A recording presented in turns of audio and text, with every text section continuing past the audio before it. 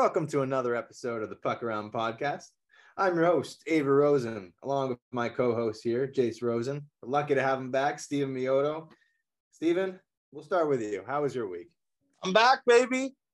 And 2 leagues were good. 1 week was bad, or 1 league was bad. You know, you go 2 for 3, you can't complain. And one of the leagues that I lost, I had Tage Thompson. So if you can believe that, somehow still managed a loss. But it's good to be back. I apologize. I missed last week. Extenuating circumstances, as some may call it. As I told the listeners last week, he needed to recover from the big beatdown I gave him in the big league, or the chili league, sorry. Okay, how about you, Jace? How was your week? Steve, who'd you lose to? I presume you, if you're asking. Yeah, you presumed I don't know. right. I don't know all the names in that league yet. I'm still learning all the names. Well, but that makes it burn a little bit even more. It definitely does. It definitely does. I can imagine. I'd be really upset if I were you. But no, good weeks. I'm 2-0 in the weeks. Whenever you win, whenever you sweep the week, it always feels good. And obviously beating FHN hosts are also the best feeling. So good weeks, and hoping to keep it up for this week. Unfortunately, not playing anybody from FHN, so we'll see. Trying to keep it up, Jace, but good starts. So sorry to cut you off there, Jace. No, I was going to say I actually played Jace in fantasy football and fantasy hockey last week. My hopes and dreams are pretty much squandered in fantasy football this year because it's just a fun thing to do. And Jace's aren't, but I managed to beat him with my 1-7 team. I actually crushed you, if we're being honest. But he beat me in fantasy hockey. And I said to, I think one of our friends, like, yeah, I fully would have rathered a fantasy hockey win over fantasy football last week, but that's just the way she goes sometimes. That's the way the cookie crumbles, Bruce Almighty. Yeah, no, you nailed that one, Steve. But let's get right into some lineup and injury news, and then we got a fun show for you planned. Lots to talk about. So let's get right into it. Some big injuries. My team actually is just decimated. We'll get into that maybe later. But some big injuries right off the hop. TJ Oshie, he's on IR. Doesn't sound like he's going to be back anytime soon. Seth Jones, he's out with a thumb injury, at least 4 weeks from what we've been told. Nick Ehlers, he blocked a shot early in the year. It didn't seem like it was anything bad. It seemed like he was just going to miss a few games. But everything we've read recently just shows that he's not healing the way they've expected, and they don't really have an exact timeline of when he's going to be back. Super unfortunate because I think he's Winnipeg's best player, and I need him in my fantasy roster as well. A little bias there. Some goalie injuries. Matt Murray.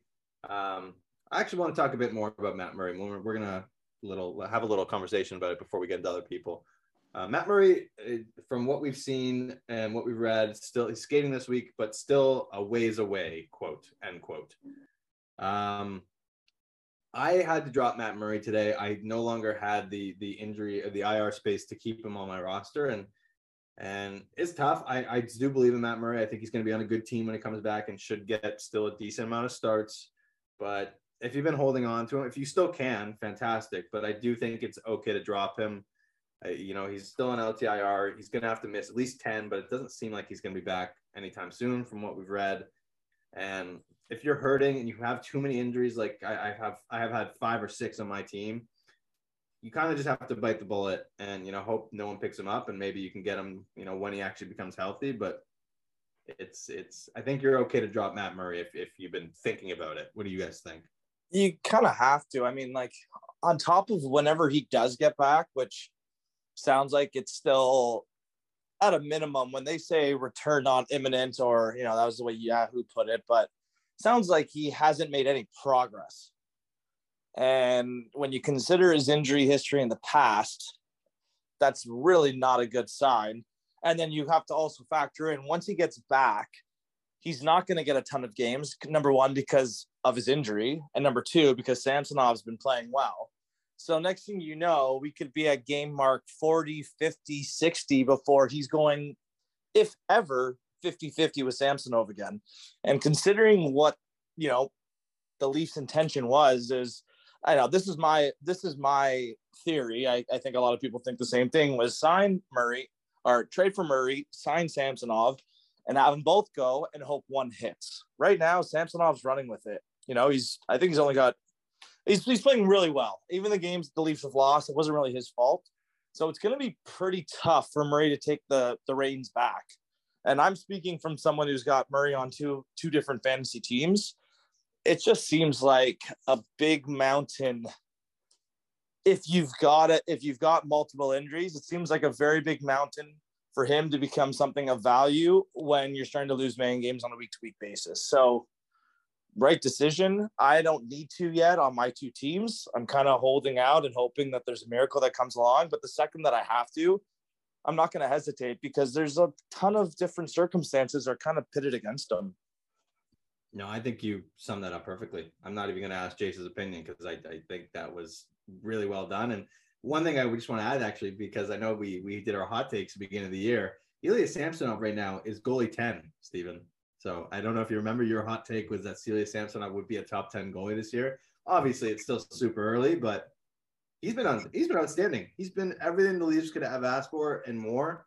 And I think you nailed the fact that when he comes back, Matt Murray, like, I don't know if he's necessarily the number one guy. I don't know if he was the number one guy to begin with. Like, he definitely was given the first start of the year, but it was always going to be relatively even, maybe 55-45, that kind of deal.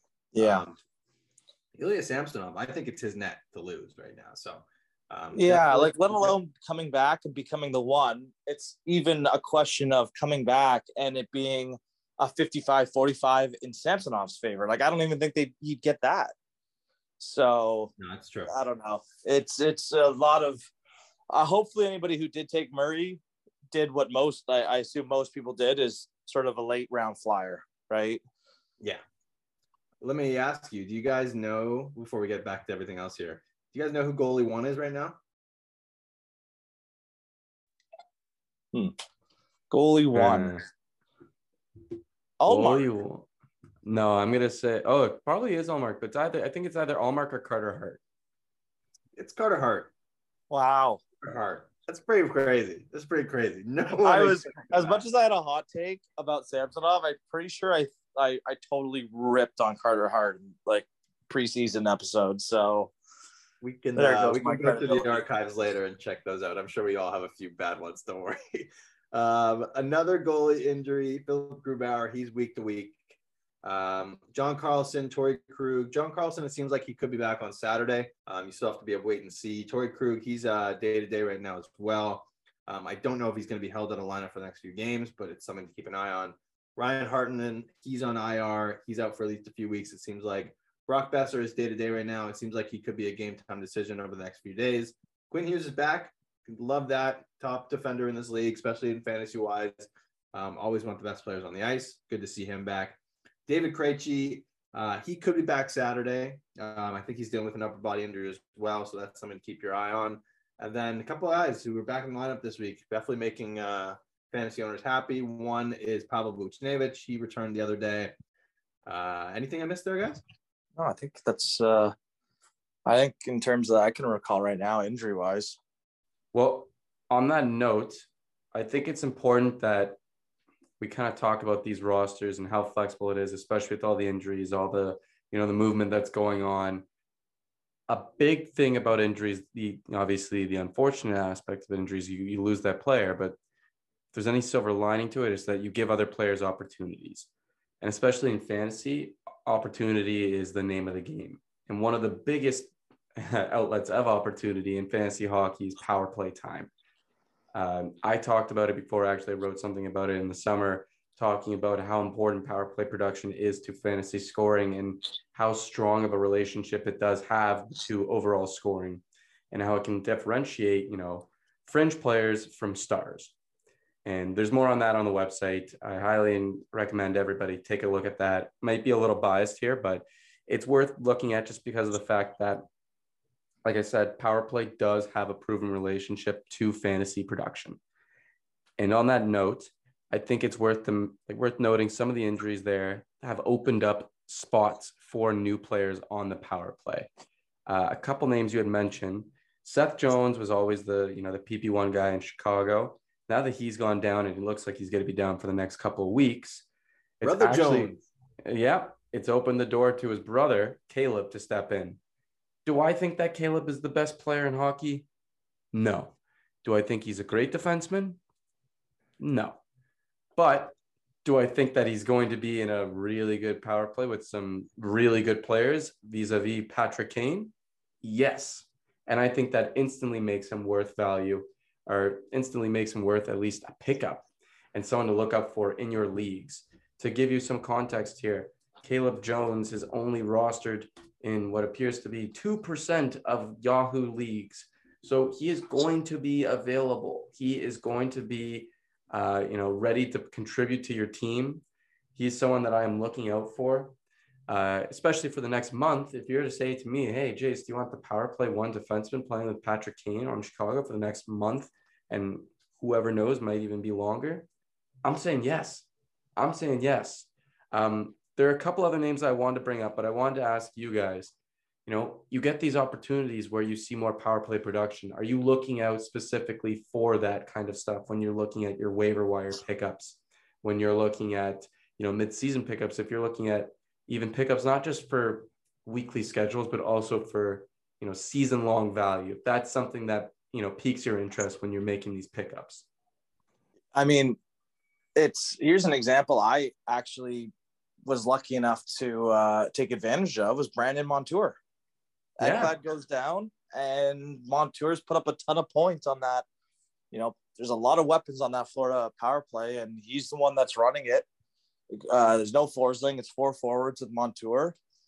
More so than forwards, I think when a defenseman steps into the top of that umbrella, they have someone slots in, like a Patrick Hornquist slots into the bumper role on a power play, a little bit less of an impact than someone slotting into the top of an umbrella.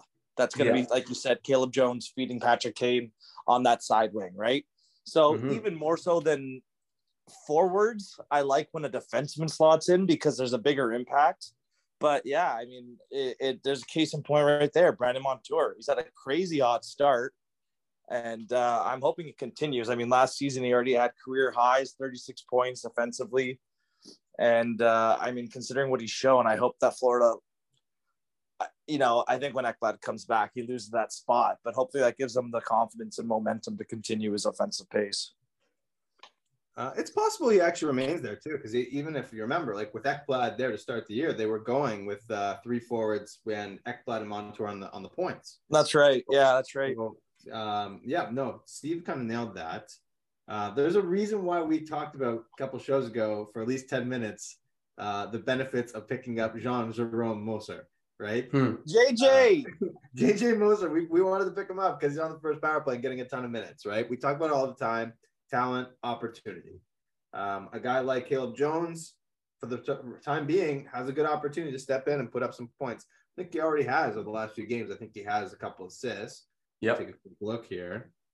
I believe he had an assist last night and maybe 2 assists the night before, or maybe it was reversed. His last 5 games, he's got 5 points, right? 5 assists. And he has 5 assists on the year, and they've all come in the last 5 games. I think Seth Jones only has been out for the past 2 or 3. Yeah. But still, he's getting not way more ice time, but significantly more from what he's seen earlier in the year. And, a guy like him, a guy like Eric Gustafson over the next few games, as long as, John Carlson's out, he's taken over that first unit. Those are definitely the things we're looking at when we're picking up the waiver wire. Steve kind of mentioned it. Yeah, we tend to prefer it when it's a forward because, obviously you are scoring more goals likely as a forward compared to a defenseman. But wait, Dave, start that.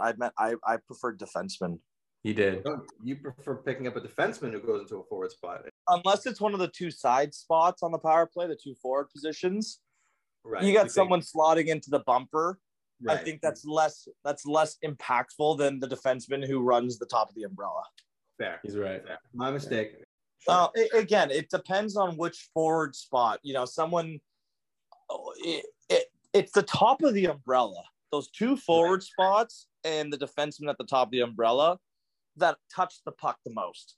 So even if they just, the defenseman passes it to someone like Marner and he does a slap pass and someone tips it in front, they both got a touch.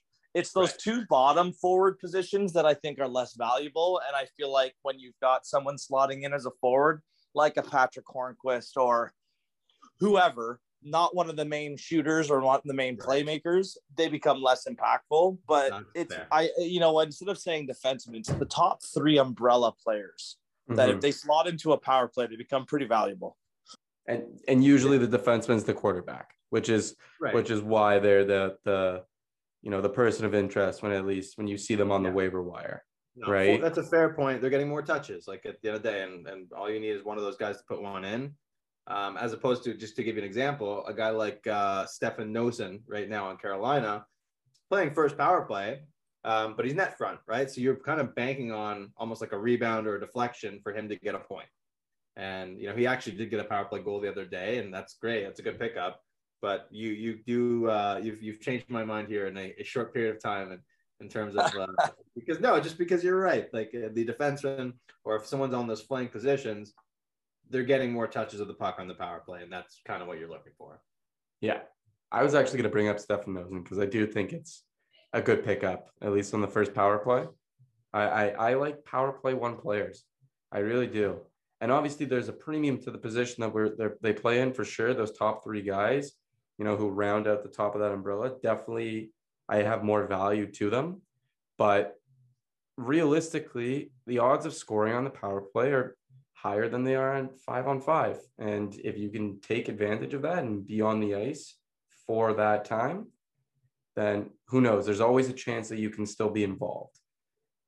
Net fronts will be, due to the nature of the position and a lot of power play configurations, will probably be the least likely to contribute. But like I said, still a time when you can have an increased chance of scoring a goal and have an opportunity to contribute on the fantasy score sheet, right? So, yeah.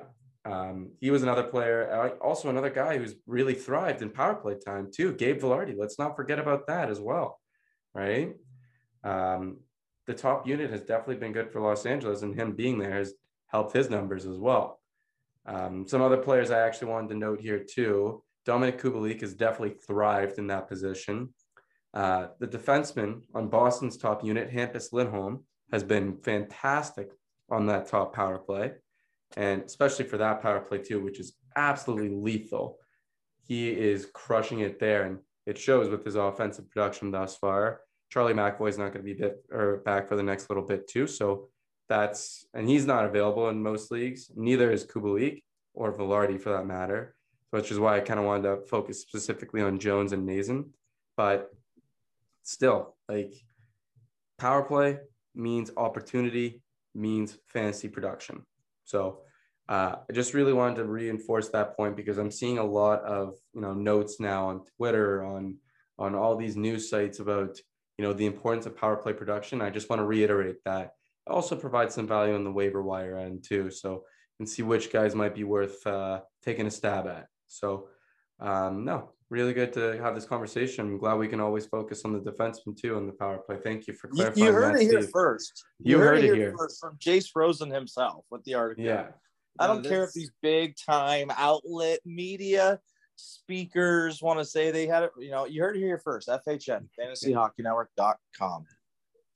No, I think you nailed that, Jace. Like it's definitely something we're looking at when we're working the waiver wire. The big things, like for me, obviously, is power play time. What I do, and I think we've talked about this before, like I'll break it up into smaller segments, right? I think we're all pretty good at reading trends, right? It's you're looking for stretches of play where you see consistently good opportunities, putting pucks on net, getting power play opportunities, getting blocks, and that's what I'm kind of looking for when and then the schedule that they have coming up, and actually our father, he's arguably like the best at this, where he's looking weeks ahead when it comes to pickup sometimes. And if he has a coin flip between one example he kind of was talking about today, dropping a Sean Monahan or a Max Domi. Max Domi, they don't play until next Thursday, and I think only have 2 games next week. So he's looking ahead to next week, even when we're talking about right now. So schedule, opportunity, power play, and then go on Yahoo, use the last 14 days, last 7 days, and look who's putting up points lately. Like I just did that right now. And Matias Maccelli has 5 assists in like the last 14 days. And like, I think all of them are on the power play. You know what I mean? Like there's certain guys where you can find trends, and yeah, Matias Maccelli, you're like, why do I want to pick up an Arizona guy? Who cares what team he's on? As long as he's putting up points and providing value to your roster and has a good schedule, 3-4 games a week and off nights as well, they're worth flyers. Yeah. So that's what we're kind of looking at when we make our pickups. It's not like last place teams are losing every single game shutout. They got to put up goals too. And usually if they're pretty weak lineup, where they get their production is 5-on-4, because that's the one place they have an advantage. Right. So yeah. You're right, for sure. Bad teams score goals too, guys. Let's not forget it. Okay, good stuff there. Let's have a little fun here. Okay, we've done the informative, we've done the lineups. Let's get into a little bit of fantasy fun. I have a game of fantasy Would You Rather. I've got a few scenarios for you here. Very simple. I'm going to give you 2 players.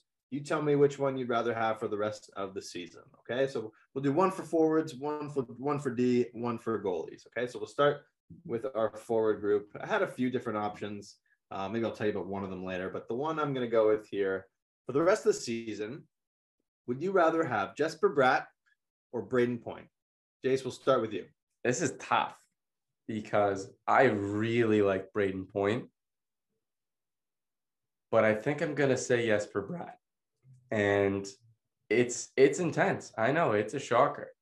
The reason why I'm going Jesper Bratt here is because I think that Jack Hughes is an absolute wagon right now. Like, I think that guy is going to score so many points. And I think a lot of it also has to deal with like the production that he has with Jesper Bratt too, especially on the power play. I think those two are just lethal. That being said, yeah, I want to intervene here right before you finish your point. I'll make a bet with you that Jesper Bratt outscores Jack Hughes by the end of the year. Outscores Jack Hughes. Yeah. I'm fairly confident. Outscores Jack Hughes. Yeah, I'll put $100 on it. Whatever you want, you can name the terms. I am all on the Jesper Bratt train. Ooh, okay. You know what? I'm in. Let's do it. We'll discuss the details after. That's going to be such a tight race. Same power play, same line. Is it from this point on, or no, whoever has more points at the end of this year, not even fantasy points, like legitimate hockey points. At the end of the year. At the end of this season, not the fantasy season, the NHL season. Fine, you're on. Okay, we'll figure out the details after when we bring it up next week. But continue with your point. Okay, well, on that note, I think those two are absolutely lethal together. I think Jersey has been playing a lot better, and it's because they have a really good team, good young team that, when they have goaltending, actually are very competitive and have great numbers in terms of possession, in terms of shot generation, in terms of all these offensive metrics. And I think Jesper Bratt and Jack Hughes play a big part in that equation. So I love Braden Point. I think he's amazing, and he obviously plays with some of the best players in the world, but I'm riding the wagon here. And the Jersey boys, I love the show. So I'm saying Brad over Point for the rest of the year. Oh, that was good. I love it. How about you? No, I agree. I mean, I'm also a massive fan of Point. But I don't know what it is. Like, I think I was looking at it. Or Avery, you and I were talking about it yesterday. Jersey's averaging almost 40 shots a game.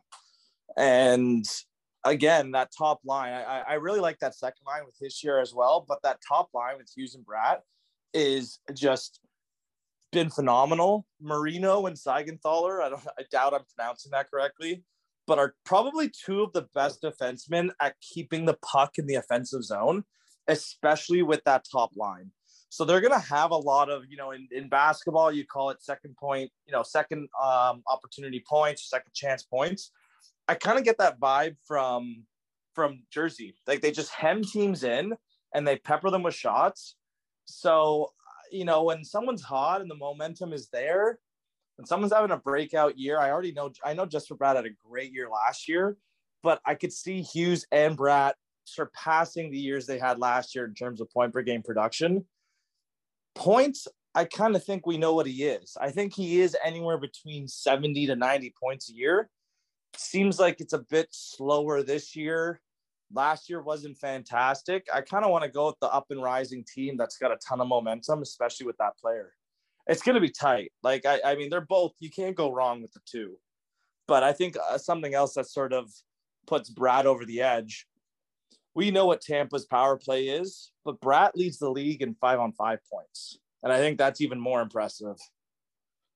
One thing about Jersey, they are first in shots for, and like they're giving up the least amount of shots against. Like if they actually get steady goaltending, they have some ability to do some real damage. Like they're a good team. Jesper Bratt, and you can call me crazy if you want, I think he's poor man's Nikita Kucherov. I see a lot of similarities in their games, and I know I made a comparison of Matt Boldy, Nikita Kucherov a couple weeks ago with you, Steve, which I do think if you actually watch Matt Boldy and how he skates and how he handles the puck, there is some Nikita Kucherov flashes in that game. But Jesper Bratt is probably a better comparison than Nikita Kucherov in just terms of how they play. They're constantly having the puck on their stick, the way they make passes. Jesper Bratt, I am such a big fan. I really am. I truly think he is the most underrated player in the NHL right now. I can't say enough. Like, I'm taking him over Braden Point any day of the week right now.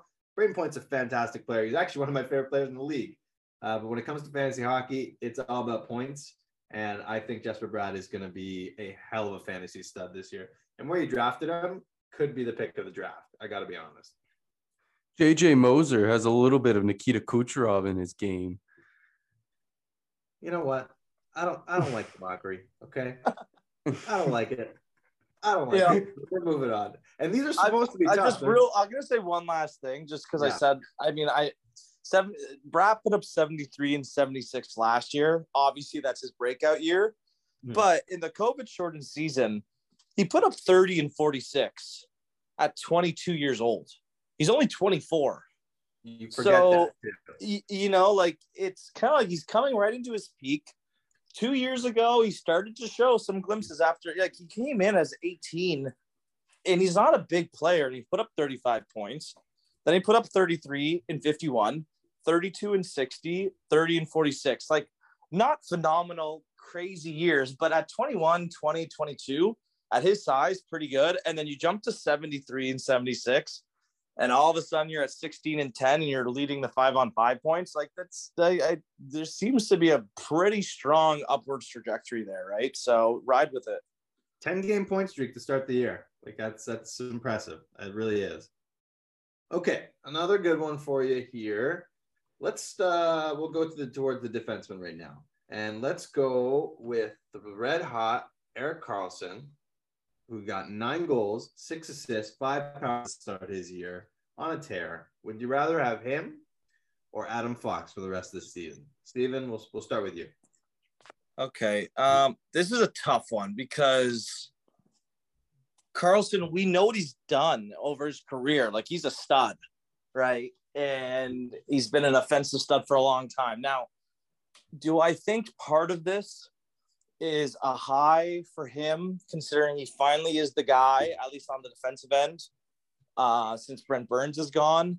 Do I think that's part of it? Yeah. Does that mean, like, can this continue because he's the guy now and this is what he needed? Yeah, maybe. But, he's in the back half of his career. He's 32.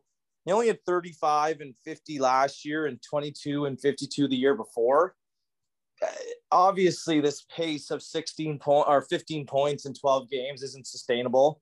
He's got a hat trick in there. 9 goals is super impressive, but he's got a hat trick in there. He's never had a hat trick with San Jose. I'm not even sure if he's had one in the past with Ottawa.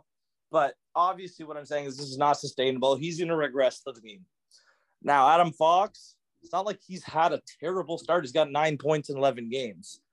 Am I fairly certain on that New York team, which is fantastic, that he's going to put up another 75 to 80 points? Yeah, probably. Can I be certain of that with Erik Karlsson on a very weak San Jose team?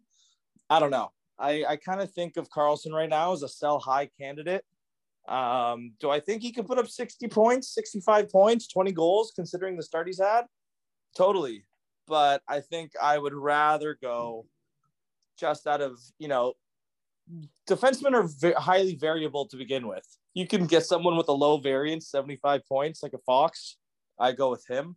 So I choose Fox. That's my play.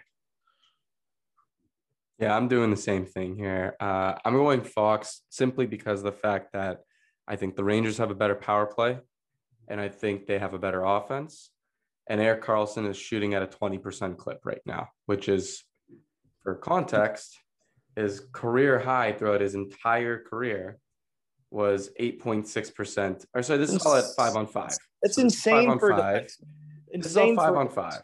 Yeah, he's got 5 goals on 25 shots, which, by the way, is pretty great that he's shooting the puck this much. Shots from him in particular, I think, are very noteworthy because when he's shooting, he's into it, and he does still have offensive skill. He does still have talent. Like, he's not the player that he was, 5, 6, 7 years ago, but still doesn't take away from the fact that he seems to be a lot more healthy now. He's gone through surgeries. He's actually been able to have an actual, normal, healthy offseason and an opportunity where he's now the guy again. And I do think things are going well for him right now. That being said, I do think it is still slightly unsustainable. And like Steven said, there's going to be some regression. And I think I'd rather also just go for, the better bet, like Steven said here, just the sure bet and Adam Fox. And what I think is also the better offense, the better team, and the better power play. No, I think you summed it up perfectly, both of you. Fox he's the safer play. He is. Erik Karlsson is out of his mind right now. There's no arguing that. But when we're coming to season-long value, there's a reason why Adam Fox was drafted as a top 5 defenseman, and we shouldn't forget that. It's not like he's had a poor start either. He just hasn't been the stud that Erik Karlsson's been throughout this to start the year here. But what I will say about Erik Karlsson is that I do think he will be a top 10 fantasy defenseman by the end of the year. And as long as he's healthy, yes, there should be some regression, but I wouldn't be shocked with a 70-point year here from Erik Karlsson. At this point, he's already got 15. Can we get, another, 10 goals and 45 assists throughout the, remaining 70 plus games we got here? I don't think that's out of the ordinary. I don't think that's out of the question. Would you rather have Erik Karlsson or Alex Pietrangelo? Erik Karlsson. Really? Okay. Would you rather have? I think Theodore takes too much value away from Pietrangelo on the offensive side. Erik Karlsson or Rasmus Dahlin. No, Rasmus Dahlin. I was going to say Dahlin first. But no, you didn't say. You didn't do it. I said I was thinking about it. I really Picture didn't happen, dude. Picture didn't happen. Okay, fine. Well, yeah. On that note, him or Dahlin, which one would you guys prefer? That's a tough one for me because I've been waiting on this. I'm gonna go Dahlin. Yeah, we all know what Dahlin was supposed to be when he came into the league, right? He's got 14 and 10, and Karlsson's got 15 and 12. I know it's by 2 games, but that's already actually a better point per game. And Dahlin has had a number of good years coming in as such a young player. He's only 22, and I think this is finally going to be the big coming out party because Buffalo's looking a lot more decent than they have in previous years, right? They look like a wagon, but Dahlin was negative 22 last season. He's already plus 10. That's actually impressive. That's a cool stat for Buffalo. That's pretty wild. It is early, but still, that's a big improvement. I know it's an archaic stat, but it is still kind of cool to look at. And I think it'll be very tight between the two of them because I think Dahlin's going to be right around low 70s or high 60s, and I think Karlsson's going to be right there. It's like the young stud versus the veteran, right? Both of them are kind of. She sees the young bull coming out of the shower. Young cat. Okay, let's move on. We'll do one more here. We'll keep it quick. And we'll go towards the goalies and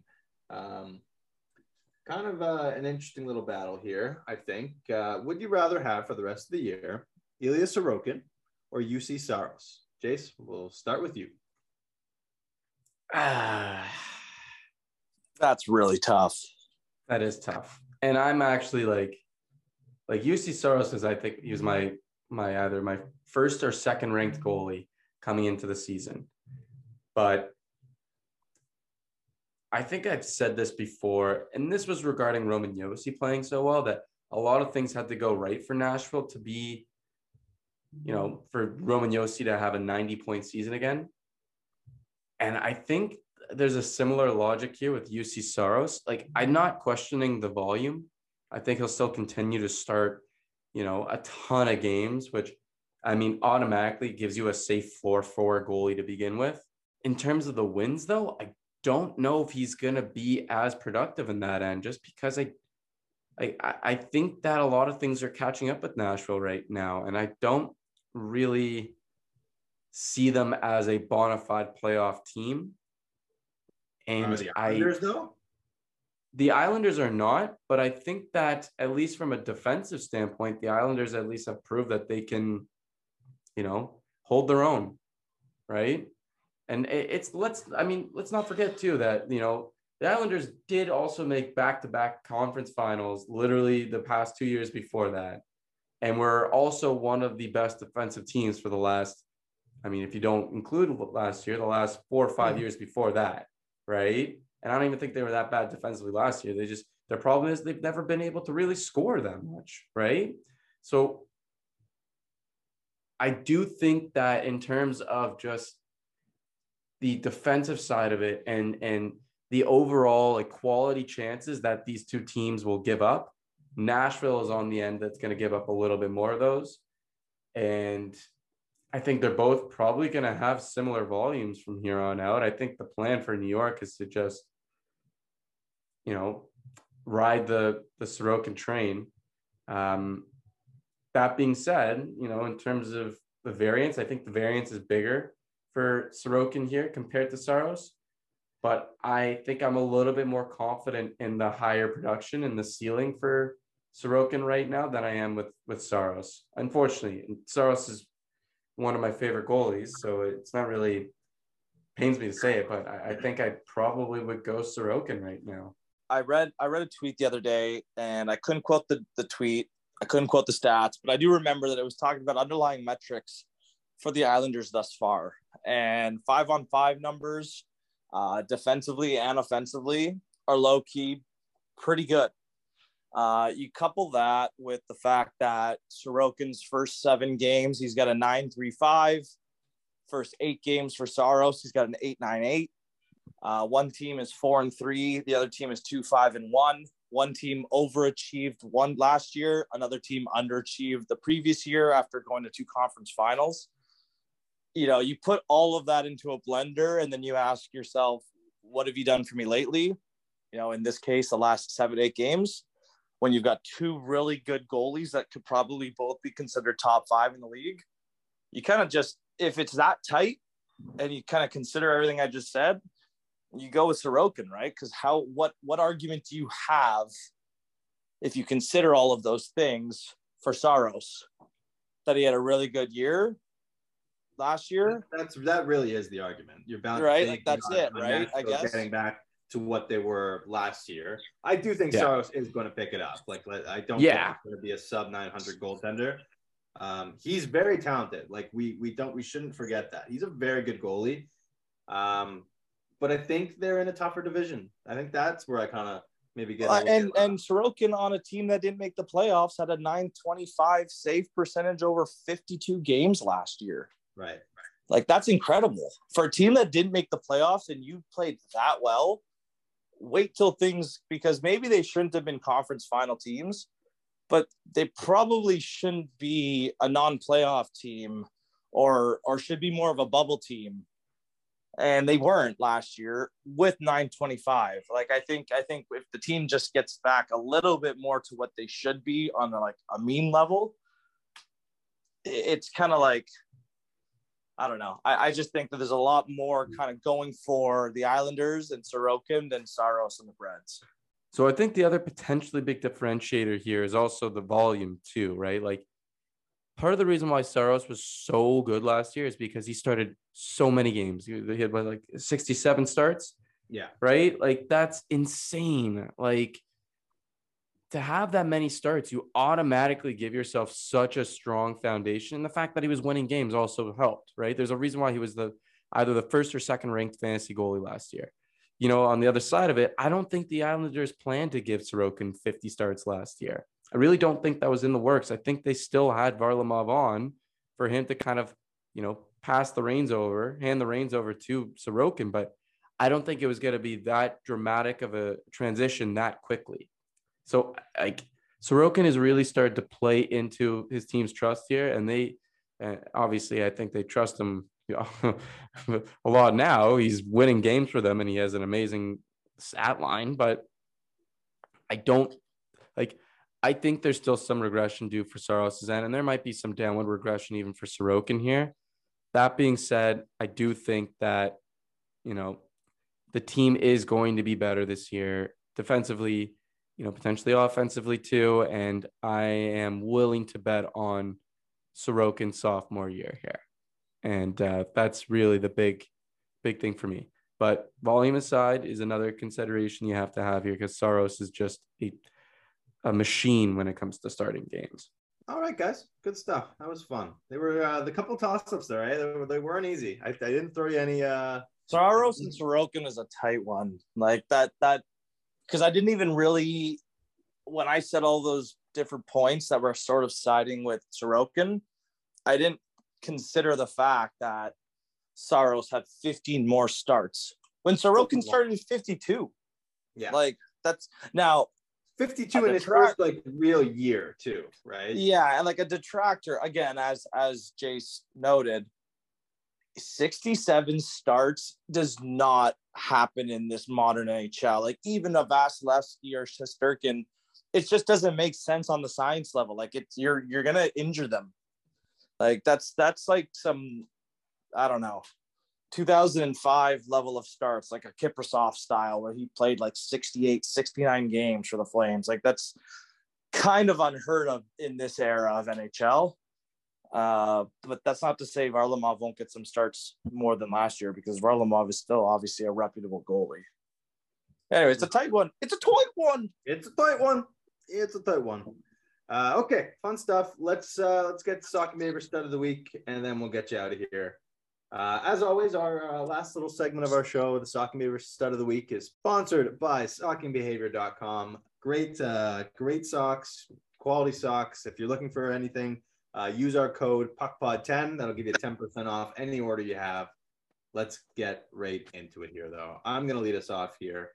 Stud of the Week for me, the fantasy cheat code himself, Connor McDavid. Like, there's a few guys in particular, I'm sure you'll bring them up here. I'm going with McDavid because, every now and then, I know he's the number one player. You got to give credit when credit is due. The last 7 days, 6 goals, 5 assists, 5 power play points. He's an absolute machine. Like, there's nothing else I even need to really say here. No. Nothing else I need to say here. He's my stud of the week. Jace, how about you?